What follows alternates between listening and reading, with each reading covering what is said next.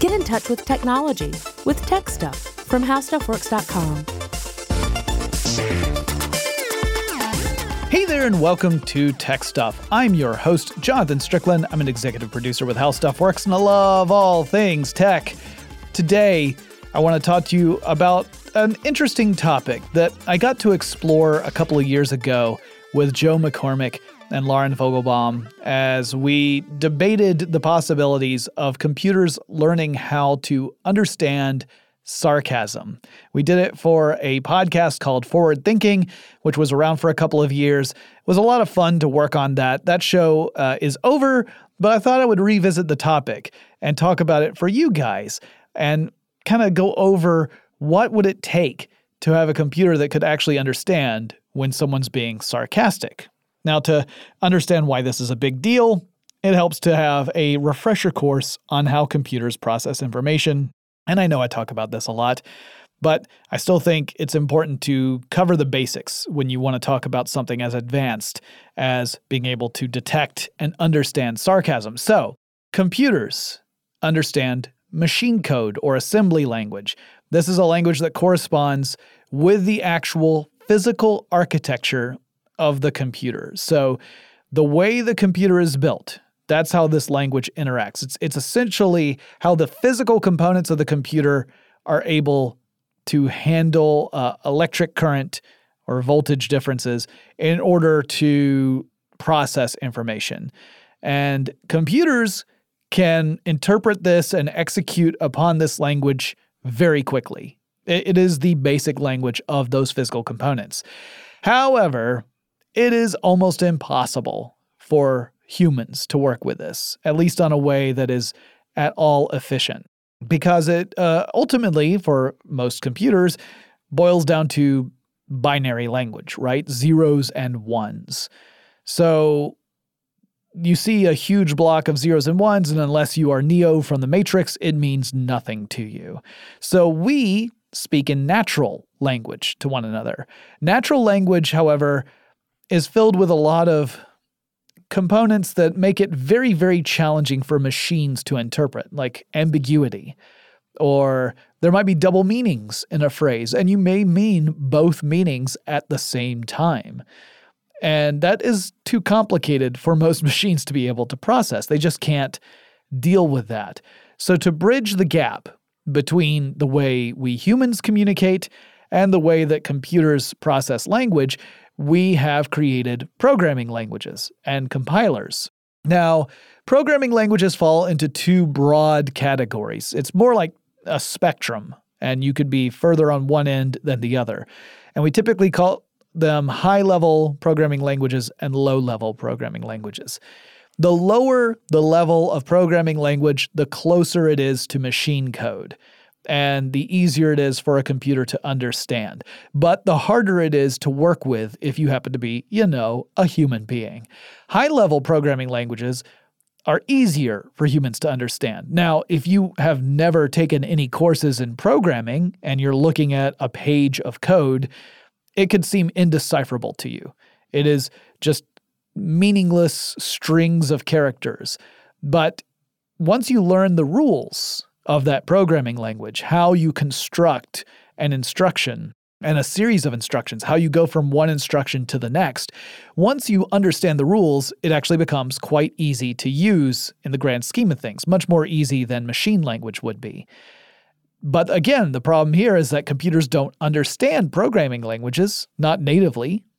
Even though this is not exactly the same as human natural language, it's also not the same as machine language. That's why you need compilers. A compiler is essentially a translator. It takes this high-level programming language, or higher level anyway, and then converts it into a machine-readable language for the computer to actually execute upon. And this is all in the design of the programming languages and the compilers.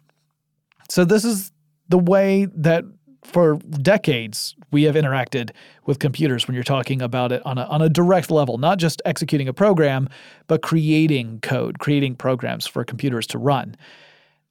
Over the last few decades, we've had some very, very smart people working on natural language systems for machines, which would allow a computer to interpret natural language in a way that would make some sort of sense, and for the computer to be able to act upon that language. And we've seen this in plenty of examples recently. Most smartphones have some sort of smart assistant.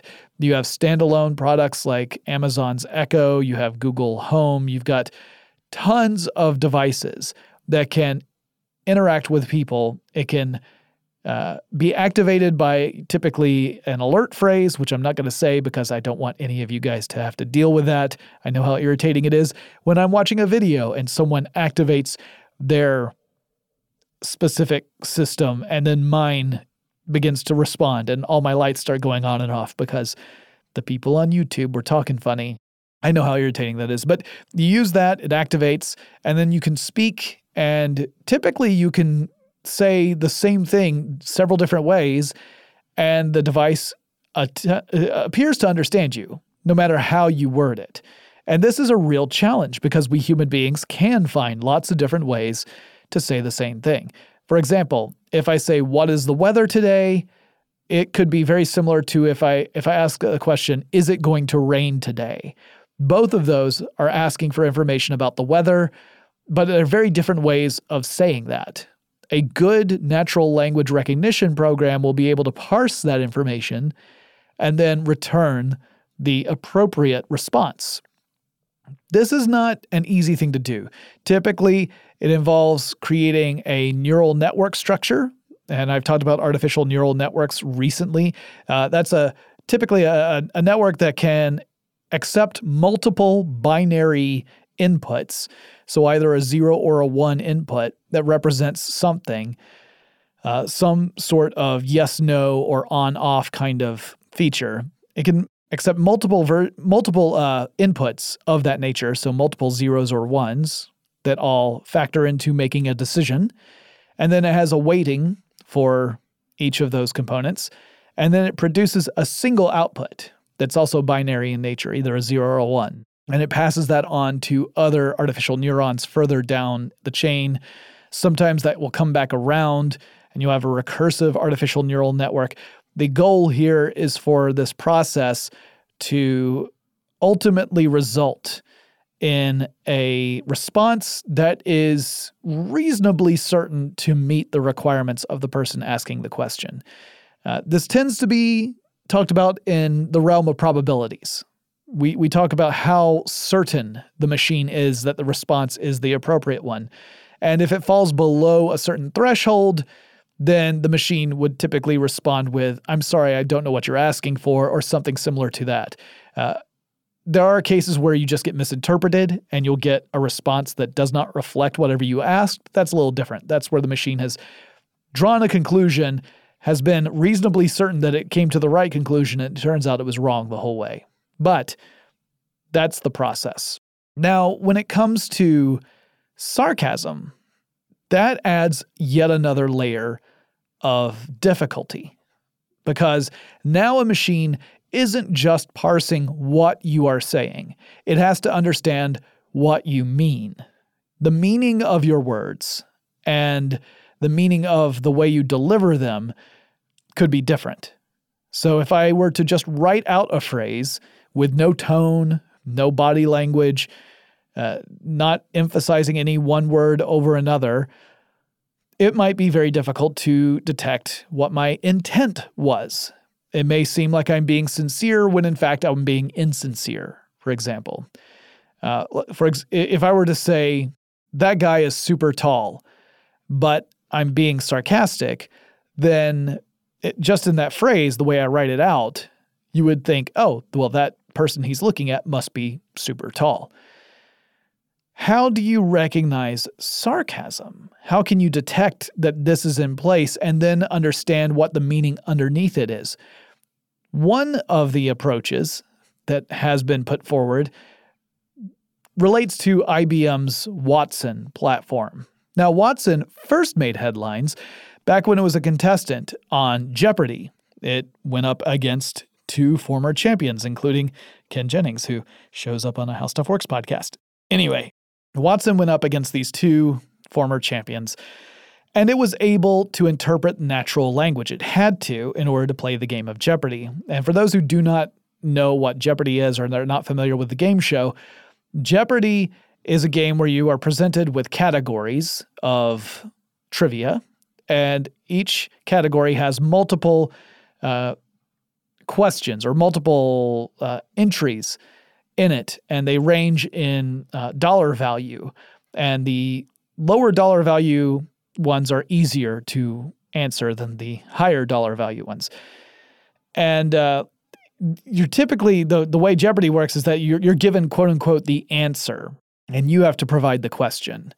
So if the answer were this film that detailed the adventures of a young playwright in 16th century England won Best Picture, you would say, what was Shakespeare in Love?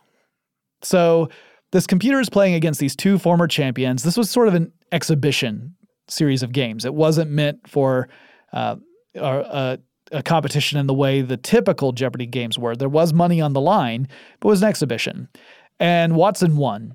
It beat both of the champions, and it did what I was telling you. It would analyze the clue that was given, the answer that was given.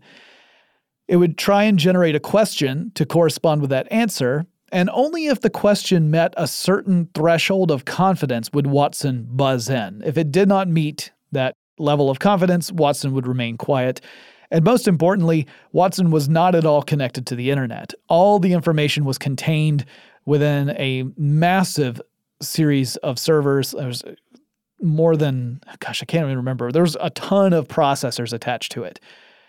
So a very powerful machine, but it still wasn't exactly able to detect sarcasm. It could work with wordplay, and it could work with riddles. So that was really impressive. But what it really did was it gave IBM the opportunity to say, we have this platform here, and we're welcoming developers to create applications that tap into this platform and make use of this in order to do interesting stuff with it. And IBM was largely working with the medical industry at that point to try and help doctors treat and diagnose patients. And it was sort of computer guidance. It wasn't that you had an automatic doctor, but rather the doctor had what equates to a medical expert to confer with when trying to determine what is the best course of action for a patient. IBM put up an application program interface, or API, and let developers create their own cognitive computing applications built on top of Watson. One of those was called the Tone Analyzer. It still exists.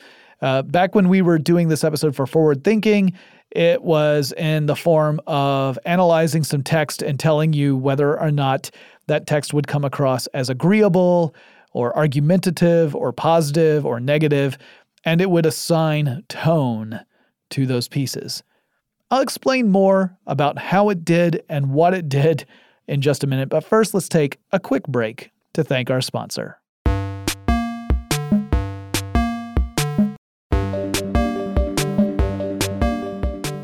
So, how did this tone analyzer work?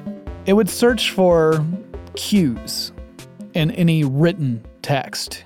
Social cues, written cues, emotional cues, in order to determine the overall tone of a piece, which actually meant that the analyzer would tag individual words within a text, words that it recognized and had already pre-labeled as falling into various categories. So words that might have a positive meaning, like happy, glad, joy, things like that, those would get tagged as cheerful. But then it would then assign all the individual words tags and then tally everything up. So let's say you've got a bunch of sentences and it starts individually labeling certain words as being cheerful or sad or angry or helpful, and then it adds it all up and then would give you a percentage. So a message might be 78% agreeable or 34% conscientious. You would actually get multiples of these. And that would just really indicate the density of those types of words within the message itself.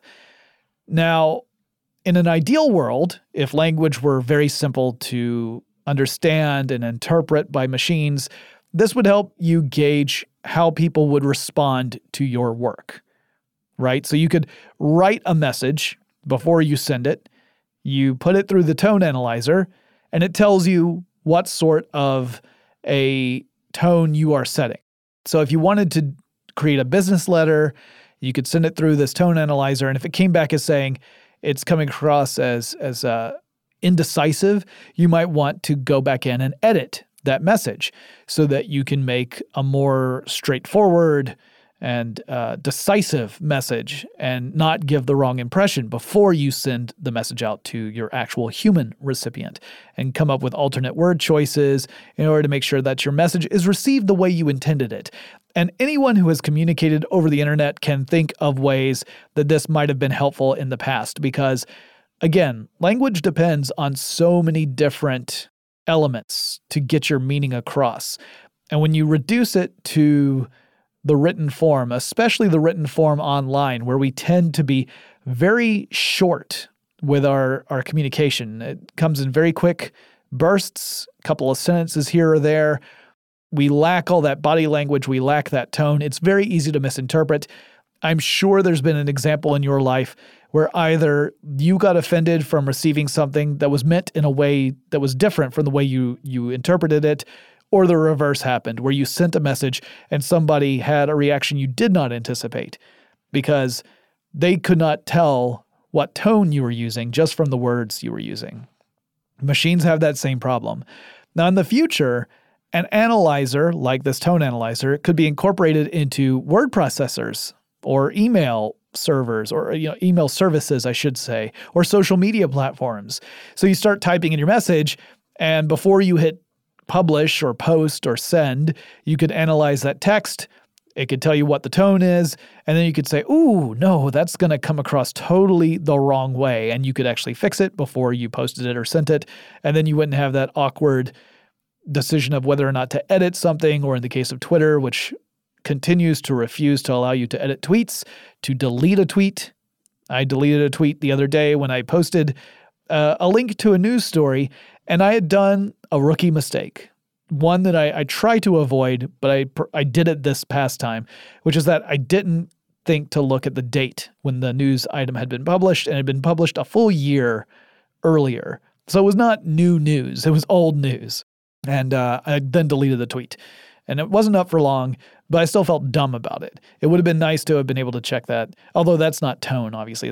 But similar in the idea that you want to check before you end up offending someone, unless you're one of those jerk faces that just sets out to offend people, in which case, rethink your strategy. There are better things to do. You can make just as big an impact being a positive person as you can being a jerk face. I know it can seem like it's more work, but it's also more rewarding in the long run. Okay, soapbox done. So there is a demo of the tone analyzer that's available online.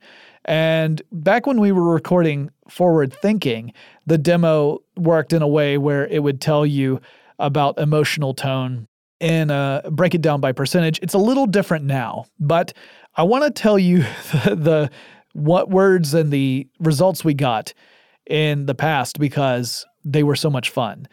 Granted, you would get a different result now because the tone analyzer has been tweaked since we recorded that episode. So when we recorded that episode, one of my co-hosts decided to put a sentence that is somewhat known in literary circles into this tone analyzer and find out what it said. And the sentence used was, "It is a truth universally acknowledged that a single man in possession of a good fortune must be in want of a wife." Now, the analyzer said that this emotional tone was 97% cheerful. The social tone was 76% open and 51% agreeable, and the writing tone was 95% analytical. You can also view the sentence in terms of word count as opposed to the weighted value of individual words. And using that view, 5% of the sentences were in an emotional tone, 89% in a social tone, and 5% in a writing tone. Now, the analyzer highlights each word according to how it classifies them. So emotional words would be highlighted in red or pink in that older version of the tone analyzer. Social words would show up in blue, and writing tones would be in green, and you could click on any word and the analyzer would offer alternative words that you might want to use and classify those words in the tones that they are associated with so that you could shape your message to meet the tone you wish to convey. Also, the tone analyzer demo used the business letter format as the means of comparison. So, in other words, we compared Jane Austen to a business letter. Presumably, if you were to use a full version of the analyzer, not just the demo version, you would have other options. So you could compare it with other models, not just a business letter.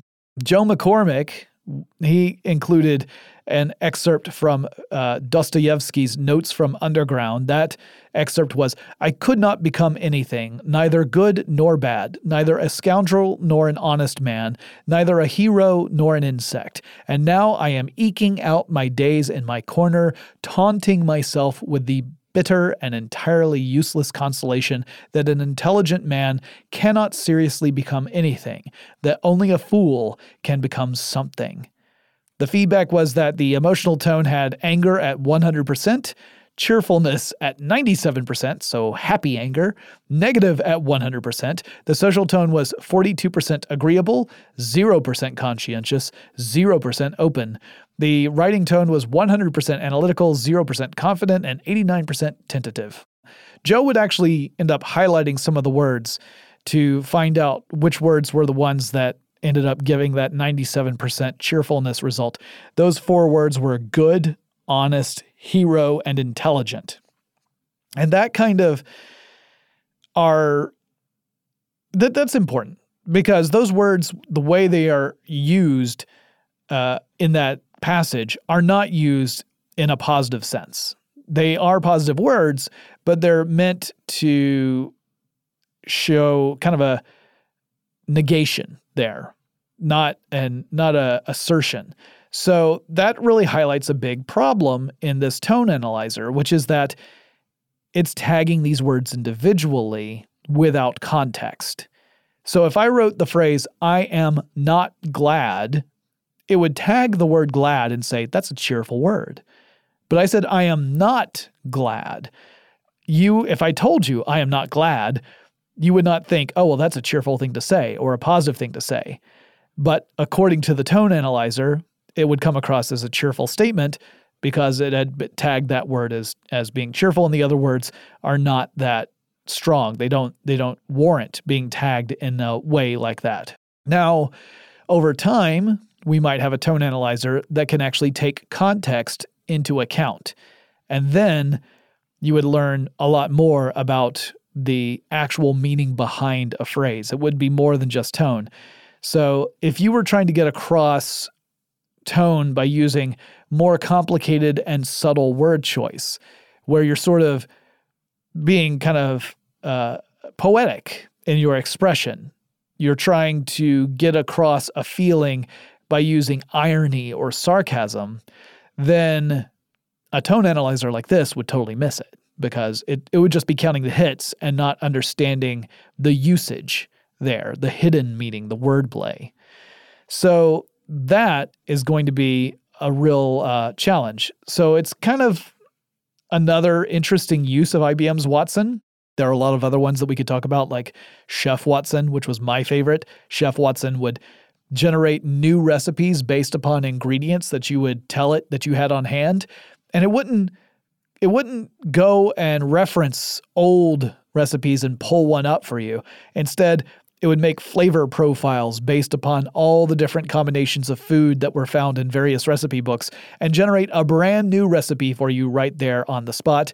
And sometimes they were wackadoodle crazy, y'all.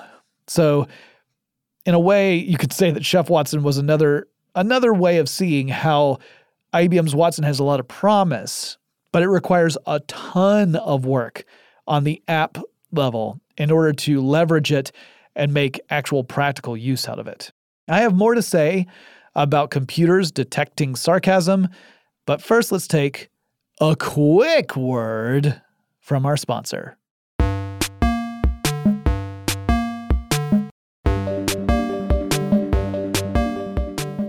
So back in 2010, there were some researchers at the Hebrew University in Israel who designed a system called the Semi-Supervised Algorithm for Sarcasm Identification, or SASI.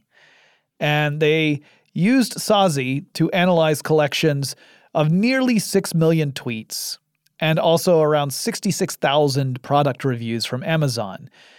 They wanted to find rich treasure troves of sarcasm. And it turns out reviews and tweets, they fit the bill. Sarcasm is really, it's typically conveyed in some vocal tone, right? And nonverbal cues. So you have to first go someplace where sarcasm is rampant in text form to be able to really fine-tune how you can identify sarcasm versus something that's meant exactly the way it's written on the surface level. So they started to map out the various features that were common in sarcastic comments online. So they were looking for things like hyperbolic words. And if you're using a lot of exaggeration, that could be a key. Excessive punctuation was another one, especially ellipses, which I tend to use a lot. Though I don't know if I use it so much for sarcasm as I do for just timing purposes to indicate this is the beat I would take if I were saying this out loud. I guess that's just as irritating, though. Also, how straightforward is the sentence structure? And they gave it examples of sarcasm. They fed it tweets that were tagged #sarcasm so that the machine, quote unquote, knew that that was already a sarcastic tweet and could start to analyze it and build out a model for what sarcasm is. They also fed it a bunch of 1-star Amazon reviews that had been judged to be sarcastic by a panel consisting of 15 human beings. And the system was told it had to rate sentences on a scale of 1 to 5. 1 being not sarcastic, they mean exactly what the sentence says. 5 being, holy cow, this person should write for The Onion. This is incredibly sarcastic. SASI could identify sarcastic Amazon reviews with 77% precision. Not bad, but when it came to Twitter, it did even better. I think probably because there had to be very short messages on Twitter. This was before Twitter had even expanded to 280 characters, so it was still back in the 140 character days. The precision rate for SASI for Twitter was 79%. So it was really good at detecting straightforward sarcasm, the kind that a lot of people on Twitter use because you have limited space, so you can't really set it up in a more complex way. But it was also more prone to judging things as false negative evaluations rather than false positives. In other words, it was more likely to look at a sarcastic message and say, that's not sarcastic, than it was to look at a straightforward message and say, no, that is sarcastic. So that was kind of interesting. Back to Watson, another use of Watson came out of the Milken Institute Global Conference at 2014. IBM showed off some research that it had been working on internally, and it was calling this research debating technologies. This was a project in which IBM was trying to see if they could feed a computer raw information, have the computer synthesize that information, understand that information, at least on a computational level, and then create a debating strategy for both pros and cons based on that information. So it would take a huge amount of content, like all of Wikipedia, for example, and then on any given subject that would be covered in Wikipedia, it would be asked, form an argument that is in favor of or is against a concept, whatever that concept might be. John Kelly of IBM showed off in a demo how the tool could be used to predict pro or con arguments about a subject based on a body of information. So you might be able to use this technology in order to anticipate what an opposing person might say on any given subject. Let's say that you are getting ready to debate a topic. You might feed that information to a computer system using this Watson platform. You might feed it a ton of information. And then you might say, imagine someone who is against this particular topic, whatever it might be. Let's say it's renewable energy and the efficiency of solar panels, whether or not it makes sense to invest in solar panels. Let's say that your stance is that you have to argue for solar panels. You might say, what would someone who wants to argue against solar panels say? And then Watson would analyze this information and return to you what it thinks would be an argument someone would use to support that stance. And then you could prepare for that, which would be an incredible tool. I mean, you could think of this as for political debates, it would be amazing. You could think of how you might want to prepare so that you can argue intelligently against an opponent and you can already anticipate what that opponent is going to say because you know their general stance on a topic, but you might not know what tactics they might use to support that stance. Maybe politics isn't a great choice because that's not always in the realm of rationality. That often falls into a call toward emotional response rather than rational response. That's more of a commentary on politics in general, regardless of what side you might be on. All sides do this. Anyway, he actually showed at this demo a different example. He said, what if you were to take the sale of violent video games to minors should be banned? That's the topic. And that the computer would then go through all the information it had access to. It would end up sorting out all the parts that were relevant to the discussion. So it would just put those aside, and that would become the core of the data it would reference. It would then go through and identify basic statements as either being a pro stance of banning violent video games to minors or a con stance for that, saying, no, we should be able to sell violent video games to minors. The tool scanned 4 million articles. It returned the top 10 articles that were determined to be the most relevant to that particular debate. And it scanned approximately 3,000 sentences from top to bottom. And it then identified sentences that contained candidate claims that would be statements that would either be interpreted as being pro or con for the stance. Then it identified the parameters of those claims. Then it assessed the claims for the pro and con polarity, then constructed a sample pro or con statement. And the statements in the demo were kind of interesting. And since the computer is constructing arguments based upon what people have already written, it would reflect a lot of vague statements that aren't a firm stance. So in other words, like it couldn't take a bunch of stuff that was written that itself did not take either a pro or con stance and then transform that magically into the perfect pro stance or the perfect con stance. It's dependent upon the words that human beings have already written. So it could not magically come up with a killer argument if the data that had been written about this subject didn't come down on a firm stance one way or the other. The point of the demonstration wasn't to create a tool that could either troll people or counter trolls. It was to show that a computer could be useful to aid in the reasoning process when you are making a critical decision. Again, to go back to that medical example, it could be used to help a doctor determine which diagnosis is the most likely to be accurate for a patient, what course of treatment might be the most helpful for that patient, and thus it could have real practical use outside of this more esoteric, interesting debate use. Now, will we see computers in the future able to detect sarcasm just as easily as your typical human being can when given the right circumstances?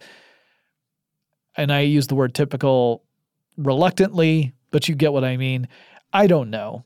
It's going to take some time. It takes an awful lot of processing power too. You have to remember that for these neural networks systems, the ones that are running these various platforms and programs and strategies, they take up a lot of processing power because our brains have 80 to 100 billion neurons in them. So we have a very sophisticated supercomputer sitting in our heads. Moreover, our brains are insanely energy efficient. They require about the equivalent of 20 watts of power. A supercomputer needs a lot more power than that. So while we're seeing advances in this, it requires so much processing power, so much energy. It is not a practical approach to most forms of computing, at least from a consumer standpoint.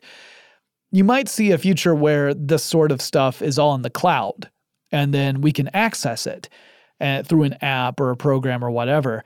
That way you don't have to have a supercomputer sitting on your desk in order to tap into those capabilities, but you have to have an internet connection, which most of us these days tend to have fairly frequently. I mean, there are a lot of people out there who, at this point, have had a persistent internet connection for pretty much their whole lives, which blows my mind. But that's the kind of world we'd have to live in order to really take advantage of this, at least in the near term. I don't know if we're ever going to see a computer that can analyze, say, an article from The Onion and not only point out that it's being sarcastic or ironic, but also point out why it's funny. I think at one point, when you start analyzing comedy, there gets to be a level where nothing is ever funny ever again. But it is a really interesting problem. So that's this look back on if AI is ever going to understand sarcasm. I'm curious to hear what you guys think. Do you think we're closer than I am suggesting? Maybe, we're definitely closer than we were when we did this episode on forward thinking, because that was a few years ago. But I don't know that we're, significantly closer. It's a real tough problem. Or do you think that sarcasm is one of those things that's just innately human and machines are never really going to be able to handle it? We've got a lot of programs out there that appear to be sarcastic, but that's because they're acting on pre-programmed responses to things that we ask them. It's not exactly the same. It's kind of cheating. But I'm curious to hear what you guys think. Also, make sure you go to our brand new website for tech stuff. That's techstuffpodcast.com. That's where you're going to find all the links to all sorts of stuff, like how to contact me. In case you're wondering, the best way is through email. It's techstuff@howstuffworks.com, or through Facebook or Twitter. That's techstuffhsw. But all that information is also on the website, as is a link to our store at TeePublic. Remember, every single purchase you make at that store helps out the show. Don't forget to follow us on Instagram, and I'll talk to you again really soon.